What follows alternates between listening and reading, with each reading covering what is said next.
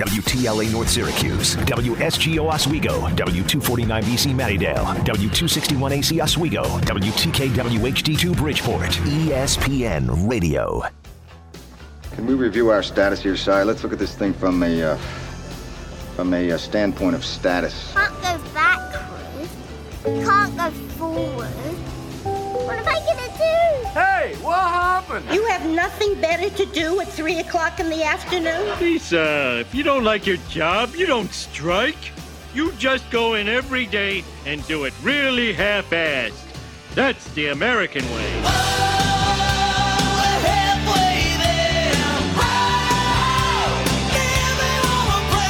This is a great day. A really great day. All across CNY, it's the 315 with Brian Higgins. Halfway home, here's what's happened so far. All right, what have we done? We've talked once more about Mr. Swag himself, the Swag Daddy, Nick Monroe, off to Minnesota, and how being proactive, not reactive, could have solved this problem before it even happened. For the Orange, now perception is reality. I mean, everyone is gone. We'll see who wants to be here after that. With the great coaching exodus of this offseason, unfortunately, from Dino Babers' staff. We heard a little from Jim Boeheim. We talked to Tom Noy from the South Bend Tribune.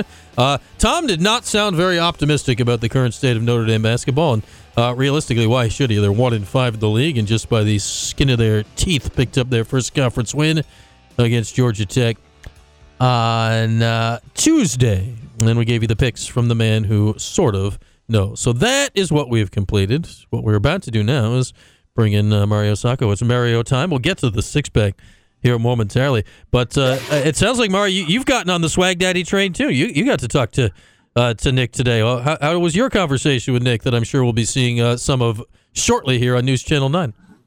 Well, I'll tell you this, Brian. I want to be here. I want to be on this show right now, Brian. That's why I'm here. And gosh darn it, you're not leaving. It was great. He's always an honest guy. Anytime you get to talk to him, obviously at SU, you don't get to talk to coordinators or assistant coaches, but just running into him the times that I have in the 7 years here, and he couldn't have been any kinder just a couple of minutes ago that I got off the Zoom with him. So, everyone has touched on, he's leaving. It's just an opportunity that he couldn't pass up. He told me that, he came here to Syracuse with Dino Babers after the Bowling Green days. And, his time in Central New York goes all the way back to when he was coaching at Colgate back in 2003 and through then. And that's where he met his wife. And his wife gave him two ultimatums if they were ever to move again. One was to Minnesota and the other one was to Florida. And so he chose the coaching gig at Minnesota. And, I couldn't wish him the best of luck as he takes on another adventure. And he told me, he still wants to be the main guy, the head defensive coordinator somewhere. And he hopes maybe this is that next step for him. Yeah, he's named the co-defensive coordinator. Now, he's not, in reality, he's not really the DC there. Their guy's not gone. Joe Rossi's still there, but they're boys, and they'll be working tightly together. My theory is, Mario, and part of my theory is it doesn't matter if my theory is wrong because, the perception of this is out there. And I don't think I'm the only one that thinks this, that like Syracuse could have given him, maybe not the same money or the same exact deal, but they could have given him a title and a raise a month ago. I don't get the sense that actually happened. We have no idea for true, but it feels like this might have been one that, like, if he had gotten taken care of a month ago, it might have headed this off at the pass before it got to this point. Like, once he got offered it, you couldn't turn it down. Yeah, and, he's known the, co-defensive coordinator with him. He's known him for 20 years. I truly think that, you throw $100,000, $200,000 more his way and put a different title in front of his name. Would that change? Yes, maybe. No, maybe. And I really think that he wanted to go back home, Brian. And, he said, I haven't been back home in 21 years.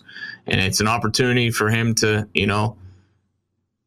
go there and show more what he's made of. And he said, I've learned now the 4-3 defense, the 3-3-5 defense, and now I'm going to be learning maybe a 4-2-5 defense. So,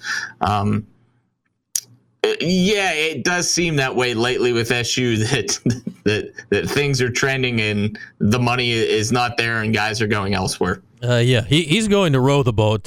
Syracuse at the moment is trying to bail out the boat. Like it doesn't feel great at the moment. Again, it's and to me a more stable situation. Right. I mean, it's stable as in not necessarily coaching wise stable, but stable as in people want to be in the Big Ten. Minnesota's in the Big Ten and not going anywhere. Where is Syracuse going to be in 10 years? We don't know. We still think the ACC, but if a couple of teams jump ship, we'll find out. Yeah, I'd say stable in both ways. I mean, PJ Fleck's contract is going from here to eternity, essentially, right now. It's out, 6-8 years. It's got a lot of years on it. I've lost track of all of his extensions, but they have been plentiful. But, wish him the best. As you said, like, I'd echo the same thing you said. Like, Nick is, is personable, nice guy, and, if this is where he wants to go and where he wants to be, good for him. Like, make the best choice for you and your family and go get after it out there with the Gophers. So we will miss him here and wish him well on his way. Mario, basketball this week. I don't know about you. Like, that was the best game I've seen Syracuse play this season. On Wednesday, it felt, I don't know if a corner has been turned, but that felt like one of the first games you came out of this year where you're like, yeah, that was pretty good. That looked pretty good. Yeah, and Coach Boeheim harped on, they really didn't play great defense, but they did, to me, as far as limiting the looks from the outside. It was kind of, okay, we'll give you that 2. We're going to contest the 2 inside a little bit, but we're not going to, let you bury 14 threes on us. And offensively, that's the best. Yeah, Syracuse hit some tough shots in the basketball game, but they also did a good job. Judah did a good job of getting to the rack when he had to get to the hole. Justin Taylor came off the bench, and Chris Bell was 2 for 3 from behind the arc. You shoot 50%, 45% from behind the arc, you're going to win a lot of basketball games.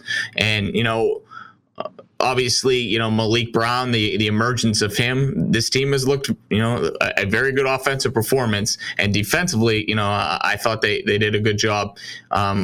Protected the basketball a little better. Still had, I think, double-digit turnovers, but that's going to happen in the ACC. Can you limit that, to about 8 or 9 a game where it used to be instead of 16 the last 2 times against Virginia and Louisville? The Orange were giving away the ball way out of whack in those games, as you said. And here comes Notre Dame again.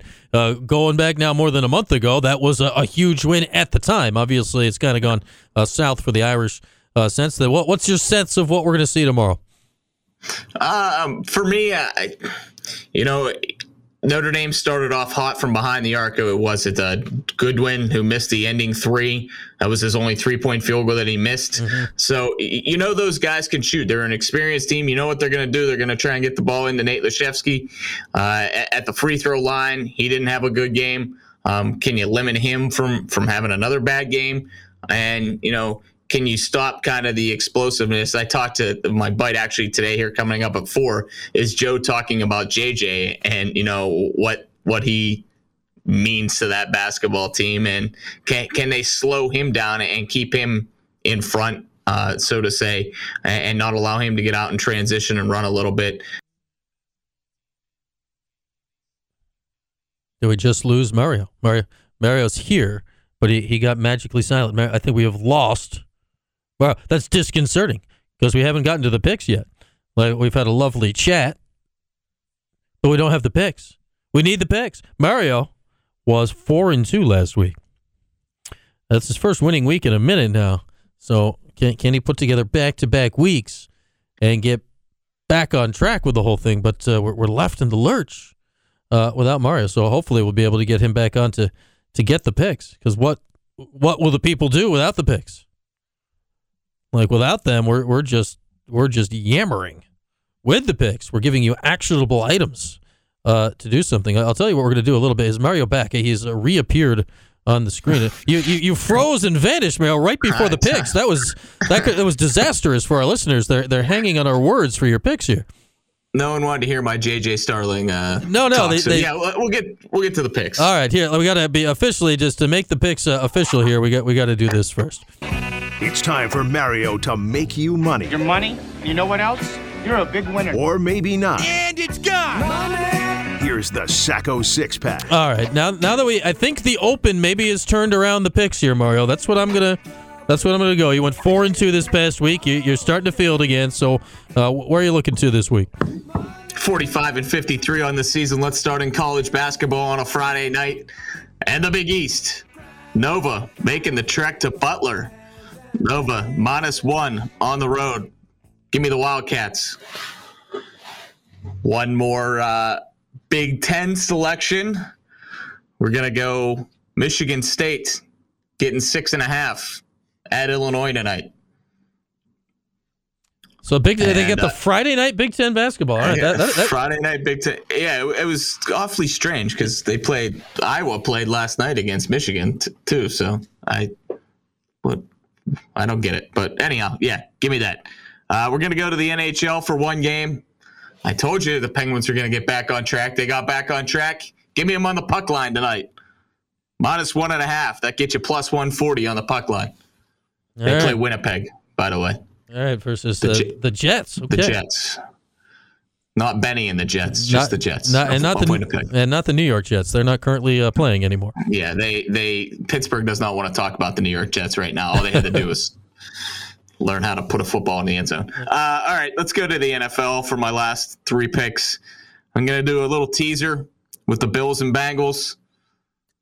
So I'd take the Bills down to +7.5, the Bengals down to +2.5, or excuse me, -2.5, -7.5. I wish they were favored. That's not going to happen.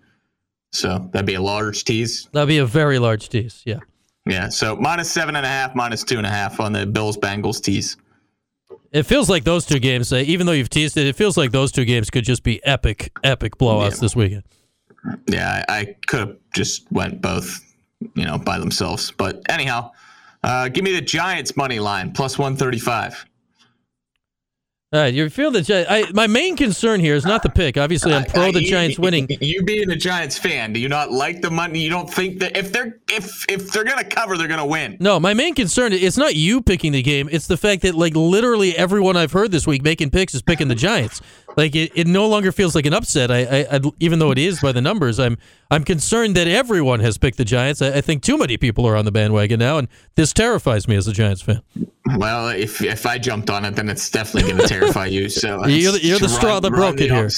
Run the opposite direction. All right, last one. Cowboys -2.5 at the Bucs. The Bucs stink. The Cowboys aren't good either. But if Dak cannot throw interceptions and turn the ball over, they normally win football games. So let's hope he can do that on Monday night. You know where you can watch that game? Where can you watch that game? On News Channel 9. Okay. On Mario's very own television station. You know what's crazy about that game? If this was not the Cowboys in their recent playoff history, and if this was not Tom Brady, you just look at the Bucs. You're right. The Bucs stink, and the Cowboys are really good. If you took out the history around it, it would be a no-brainer. But man, that's it. There's gonna be a lot of people watching that game Monday night. That's my main guarantee. That's going to have some crazy ratings. I bet you there's a lot of money on that game as well, too. Oh, yeah. All right. So to recap Mario's picks, he's got Nova on the hardwood tonight, Michigan State. Big Ten Friday night basketball. Is this a thing we're doing now, Michigan State? Okay. Let's make 100% sure and positive about that. But I believe you. I'm just... the Big Ten's we will not play football on Friday night, but here's some basketball. We'll get on the hardwood for you. And Nebraska and Purdue are playing tonight for some odd reason. Is this like a Fox Sports double? Where are they playing? I've got many questions. That I can't give you. Right. No, because FS1 normally has. They're the Big East, right? East. And Nova and Butler playing. Well, I'm going to dive into this during the break, Mario. We'll do research off air, but you got the Penguins on the puck line tonight, Bills and Bengals in a teaser, Giants on the money line, and the Cowboys to cover against the Bucs, trying for back-to-back winning weeks. All right, Mario, good stuff. I feel good about your picks. We'll check in again on Monday. We'll see how they did, and then you'll be back here next Friday with some more. Thanks as always. See you, bud. Take care. That's Mario Sacco, and do check out his Nick Monroe interview when they roll that out on News Channel 9 upcoming. With that, we'll take a break. The 4-1 in the 3-1-5 for NFL Whip Around coming up soon. Tickets, trivia, game tomorrow coming up after that. That's the plan. Here's a break as we'll come back after this on QSportsTalk.com and ESPN Radio.